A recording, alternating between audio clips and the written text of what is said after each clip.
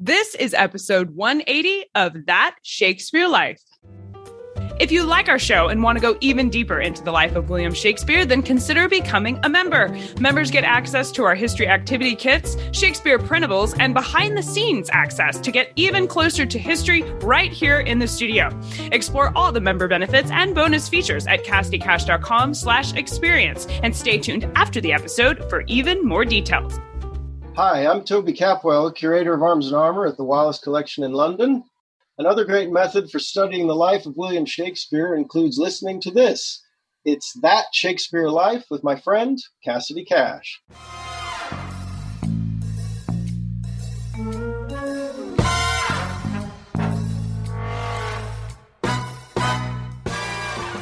The travelling library was probably something of a showcase in a private house.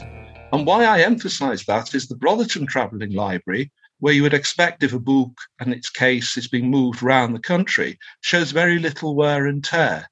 And my personal belief is these were almost prestige items rather than something that enabled people to take favourite books with them on short or long journeys.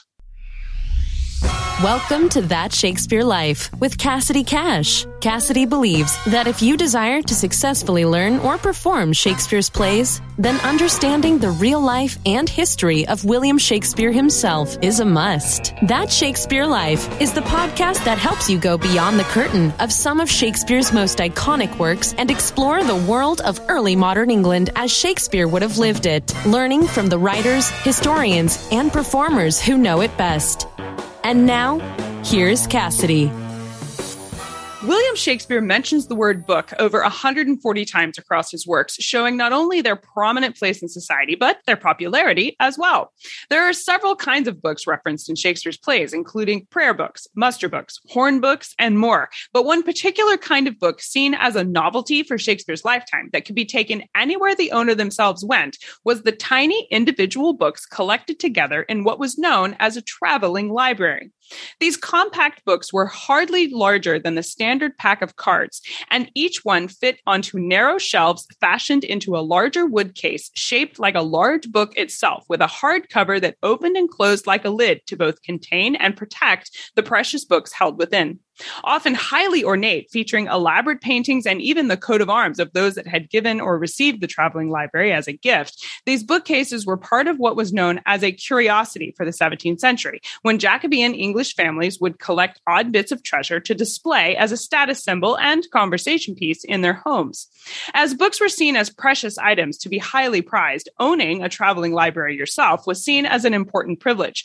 One of these traveling libraries from 1617, the year after Shakespeare died, is housed at the Brotherton Library at the University of Leeds. Today, we're delighted to welcome one of the curators at the Brotherton Library, Dr. Michael Brennan, as an expert in travel and travel books of Shakespeare's lifetime, to tell us about the history and purpose of this unique item. Michael G. Brennan is Professor of Renaissance Studies at the School of English, University of Leeds. His research and teaching focuses on 16th and 17th and 19th and 20th century English literature. He has published books on the Sidney family of Penhurst, early English travel writing, and 20th century fiction, especially the works of Graham Greene, Evelyn Waugh, and George Orwell. Hello, Michael. Welcome to the show. Hello, thank you for asking me. I'm glad to be here. We are often taught that large sections of society in the 16th and 17th century were illiterate. Does the prevalence of and commerce behind objects like traveling libraries suggest that there were large portions of society who could not only read, but that reading and collecting these books was fashionable for parts of society? Interesting question. Literacy, I think, at this period was variable. It depended very much upon wealth. It depended upon class. It depended upon role in society. In some areas, often agricultural areas, there would be much more limited literacy. Some families would have no books. Others would perhaps have a Bible, or from 1549, a Book of Common Prayer, whilst others would actually have much more access. And at this period that we're thinking about now, perhaps the most important point is that the mid-16th century onwards saw a boom in the education of varying classes across England. If I give you just two examples, one name will be very familiar, namely William Shakespeare. He was the son of a glovemaker, but he had the benefit, being born in 1564, of going to a tremendous school in Stratford-upon-Avon, the King's New School, which had only been founded in 1553. And he received there a very highly academic education based primarily on Latin texts. Another interesting example, and a name that won't be familiar to your listeners, is William Hakewill.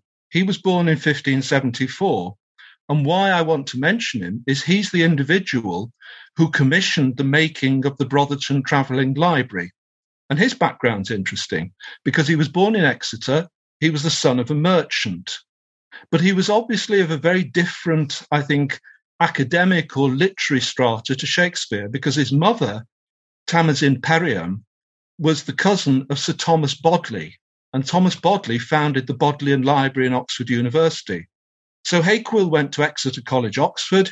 He began a career at Lincoln's Inn in London. And by the time 1617, when the Travelling Library was made, he was appointed as Solicitor General to King James's wife, Queen Anne. He also became a member of Parliament and leading antiquarian. So Shakespeare and William Hakewill, I think, are both beneficiaries of the education system of the 16th century, but perhaps from very different backgrounds, but both linked to fathers who belonged to the mercantile class.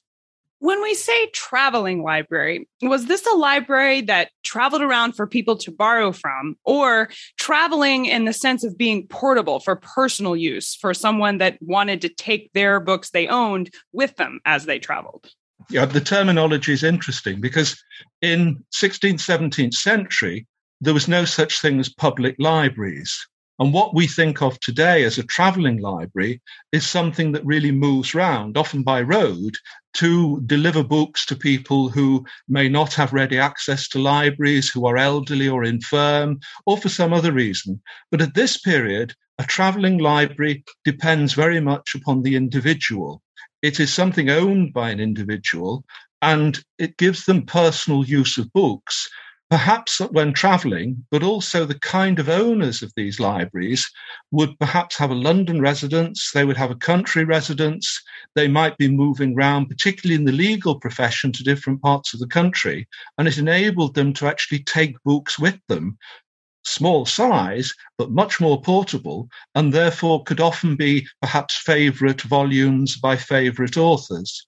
There's one other point I would make, though, because as work has progressed on these travelling libraries, and there's only 4 surviving ones that I think are known of with the complete case made to look like a book, these may also have been regarded almost as prized possessions. The term often used is cabinet of curiosities, where people would collect antiquities, fossils, other rare objects and jewels and show them to visiting friends and colleagues. The travelling library was probably something of a showcase in a private house. And why I emphasise that is the Brotherton Travelling Library, where you would expect if a book and its case is being moved around the country, shows very little wear and tear. And my personal belief is these were almost prestige items rather than something that enabled people to take favourite books with them on short or long journeys. How many books are included in the travelling library? In the travelling library in the Brotherton, there's 43 miniature books, and they're very well ordered. They are on 3 shelves. Whether they were chosen by Hakewill himself or by perhaps a bookseller is not known, but they clearly actually have a significance and order to them, because what we actually have is theology and philosophy are all on the top shelf, classical history is in the middle shelf, and poetry is on the bottom shelf. Each book's bound in a white limp vellum with coloured fabric ties. And this is, I think, the nice touch. They have blue ties for theology and philosophy, red ties for history, and pink ones for poetry. And each book has a gilded angel tooled on the spine, and on the front, another angel bearing a scroll which reads Gloria Deo, glory to God. So they're very carefully designed in terms of their subject matter and also their physical appearance. What titles are in the library that's held there in the actual Brotherton Travelling Library? The ones we have in the 43 miniature volumes are very varied. They relate primarily to classical writing. So there are examples of works by Seneca, Cicero, Tacitus, Suetonius, Sallust. There's also poetry of Virgil, of Ovid, of Horace and Catullus, Martial and plays by Terence, but also some later writers, Thomas Aquinas and St. Augustine. And it's interesting when we look at these books individually, because many of them in the Brotherton Travelling Library were printed in Leiden in Holland. And they're all printed between 1610 and 1616. But there are some others that were printed in Antwerp, Douai, Cologne, Heidelberg, and Amsterdam. And there's even one from 1557, while all the others span the period of the 1590s to 1610. So what we've actually got is an eclectic mixture, which perhaps suggests that the person commissioning this collection could choose from a much larger selection which volumes were actually included. What size are the books in relation to typical books of the period? Pretty small. If I say that the typical book of the period is called a quarto, which probably approximates very roughly to the kind of book size we would expect today, they're about 1/4 the size of the average volume that a person in the early 17th century would be purchasing from a bookseller. Some books, obviously, like the Shakespeare Folio, are much larger. So we have folio, which is the largest size. We have quarto, which is the average size that you and I perhaps might regard still today as an average size for a book. And then they made books called octavo, which was smaller than quarto. But what we have in a travelling library go down smaller and smaller. And some of the very smallest of these miniature books are only about 10 to 12 centimetres in height. So they can be held in the palm of a hand very, very easily, and the fingers of the other would simply hold the pages open. So it's a different reading experience, except it does give the owner the access to the favourite passages from Horace or Virgil that they would read in a much larger volume. When you're having to read them, are they small enough that you would need something like a magnifying glass to read them? I think that I would probably prefer to have a magnifying glass. When I was last looking at them in the Brotherton Travelling Library, you can hold it in the palm of your hand and you can make out the lettering perfectly well. They're very delicately printed. I'm not sure I'd like to study, say, the volume of Tacitus for 2 or 3 hours, because I probably wouldn't see much else at the end of that. So a glass would actually be helpful. And I suspect that this period, people would actually use them either by increasing the size or perhaps, I think, dipping into favourite passages. And one thing that they might be very useful for is regaining or finding favourite quotations or favourite passages that may only take, say, a minute to read. But to have that small miniature book there could make all the difference if an individual was travelling, or if a group of friends were sitting round in this individual's library and they were looking at these individual books. Perhaps a group of 10 or 12 friends would come to dinner, they would adjourn to the library, they'd each take 1 or 2 of these books and be able to read and share different passages that they knew or they found interesting or were favourites of the group that are meeting.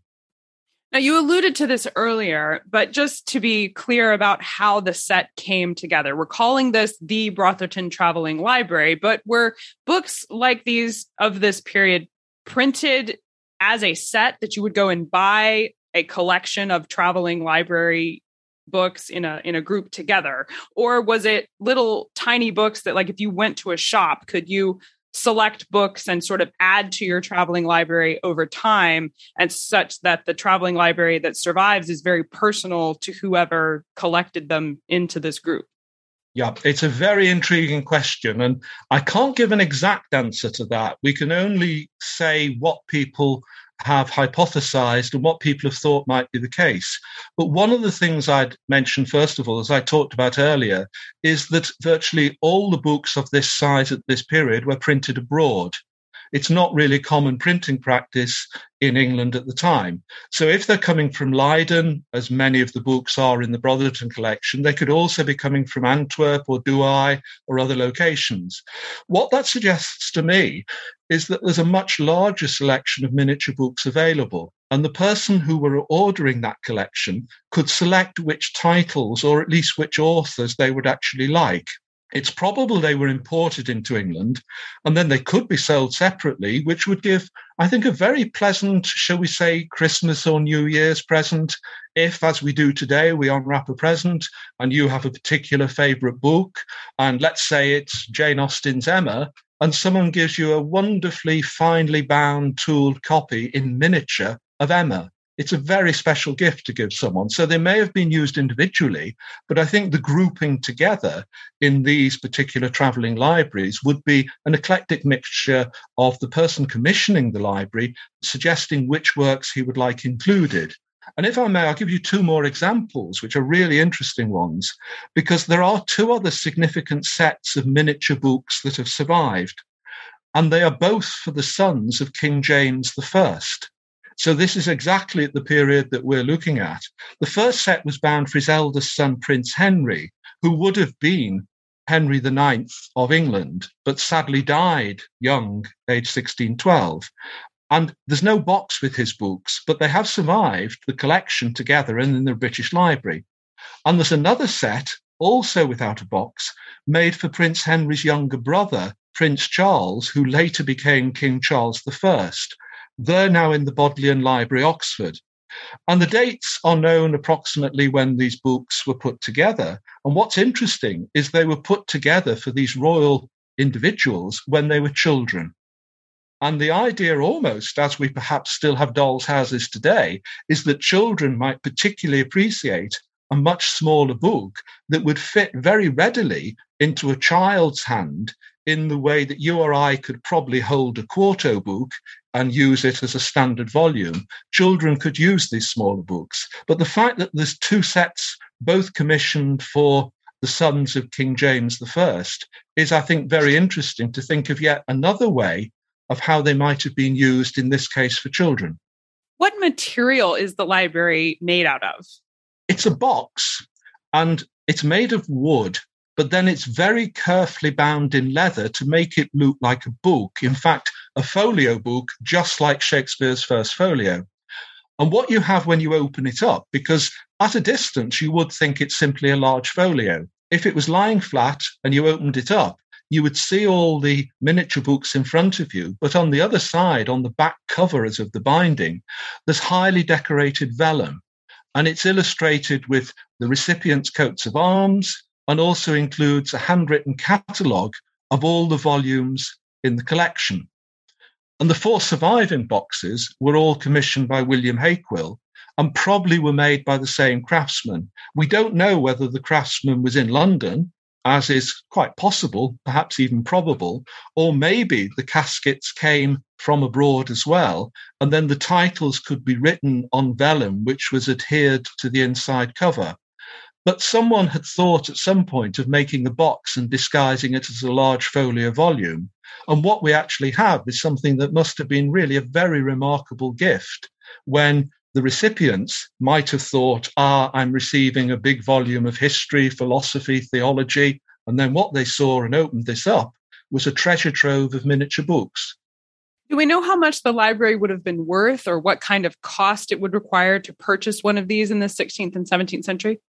Not really, no. There's no records that anyone's found so far about how much it cost to make or how much it would be valued. For that matter, there's very little history of any of them before the 20th century. So we have no real sense of value. What I would say, though, is that William Hakewill, although he was the son of a merchant from Exeter, became an immensely well-connected MP, lawyer, and courtier. And I think the monetary value of what we have here is almost secondary to him. They wouldn't have been cheap. They would have cost him a fair amount to put this together.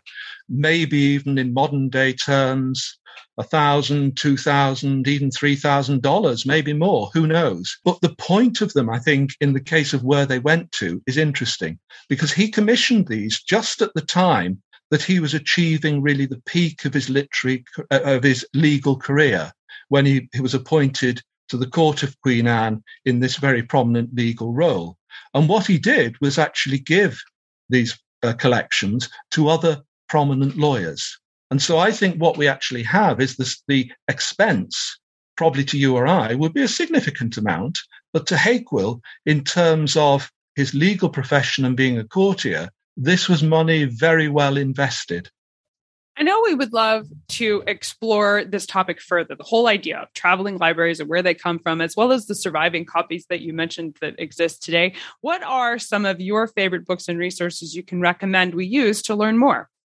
What I've done is, on this podcast, you'll find a list of web links, and I've tried to include as many as possible to give you just a sense of the real diversity. Many of your listeners perhaps have not heard of miniature books before, but there were a considerable number in the 16th, 17th century, and then I should say going right through up to the early 20th century and even today. On the list of web links, for example, there's a very interesting book by Lewis Bondy called Miniature Books, Their History from the Beginnings to the Present Day. And that's well worth looking at, and also is on open access on the web, so you can go through that. I've also included what fascinates me, a web resource on what's called 3 Centuries of Tom Thumb Bibles. And these were literally very small volumes of biblical text that people could use, and I think did use, for personal private devotion, because in many cases, the actual text was very well known to the person. It wasn't so much they were reading it as the miniature text was an aid memoir. There's other web links there that you might like to look at. There's also various catalogues of miniature books, and I've even included 1 or 2 connections. There's a very good dissertation by an American scholar on them. So there's plenty there to dip into and to realize that miniature books are something that carries on from this period. And also, I should say, there's a very interesting tradition of American miniature books. So there's plenty there in terms of the web links. Yes, and we will provide a list. Michael has been very generous, giving us lots of links to Oxford and Alexa Goff, and there's lots of works here that you can see, and we'll link all of these in the show notes for today's episode, so make sure you go there to find those. Now, Michael, we ask everyone this next question here at That Shakespeare Life, and that's, what's the one book you would take with you on a deserted island? My friends in England tell me I'm supposed to allow you the complete works of Shakespeare and a copy of the Bible, so your choice would be in addition to those. You're placing me on the, I think, longest running radio program in the UK, Desert Island Discs. Absolutely, yes. We're a fan. I have my Bible, I have my Shakespeare. What else do I choose? Having spent over 50 years involved with books, it's a very difficult decision. But what I think I'd take, if I may, is the complete works of Sir Philip Sidney. If I could explain, some of your listeners will know Sidney, but Sir Philip Sidney was born in 1554, 10 years before Shakespeare. He wrote a prose romance, The Arcadia. He wrote various poems of various kinds, songs and so on. He was a great importer of continental traditions. But what I'd like to recommend is that I'm sure your listeners are very familiar with the incredible achievement of Shakespeare's sonnets. I would personally argue, to be a little mischievous, that Shakespeare's sonnets are almost as impressive as Philip Sidney's sonnet sequence, Astrophel and Stella. And also, he wrote Astrophel and Stella before Shakespeare had ever written a sonnet. So I'd like to take the complete works of Philip Sidney, but I'd like to tempt people, if they haven't done so, to dip into, they're freely available on the internet again, Sidney's Astrophel and Stella. It's a magnificent collection of poetry. We will absolutely link to Astrophel and Stella on the show notes for today as well, because yes, you should dip into those for sure. That's an excellent selection. Michael, what's next for you? What are you working on now that you're excited about?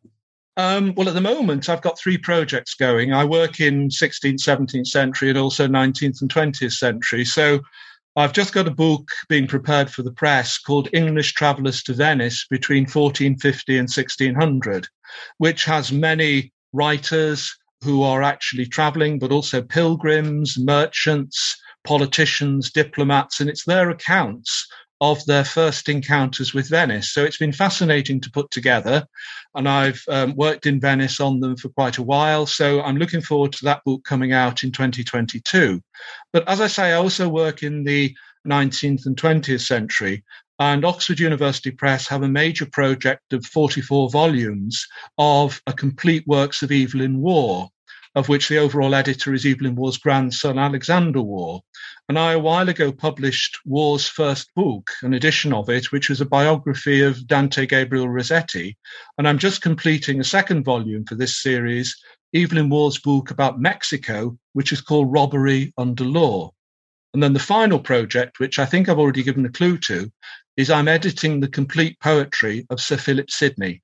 So if you do strand me on the desert island, I'll be able to get on with useful work, apart from building myself a hut and trying to invent fire and waving to passing ships. I should be very well tuned to actually write the complete poems of Philip Sidney by the time, hopefully, I'm rescued from the desert island. A very industrious use of your time there on the desert island, for sure. Well, Michael Brennan, thank you so much for being here with us this week and sharing with us the history of traveling libraries and these little miniature books that are just so exciting to explore. I really appreciate you sharing of your time and visiting with us today. Thank you for asking me. It's been a pleasure to be here.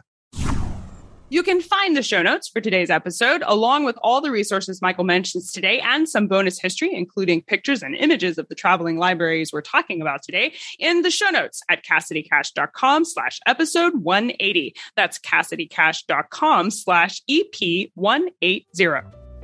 If you like this episode and you want to go even further into the life of William Shakespeare with games, activities, and bonus history interviews not available anywhere else, then you want to become a member at That Shakespeare Life. Access the entire video streaming library full of hundreds of animated plays, documentaries, bonus interviews, and more.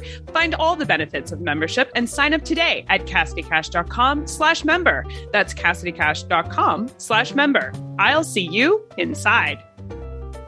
That's it for this week. Thank you for listening. I'm Cassidy Cash, and I hope you learned something new about the Bard. I'll see you next week. Bye-bye.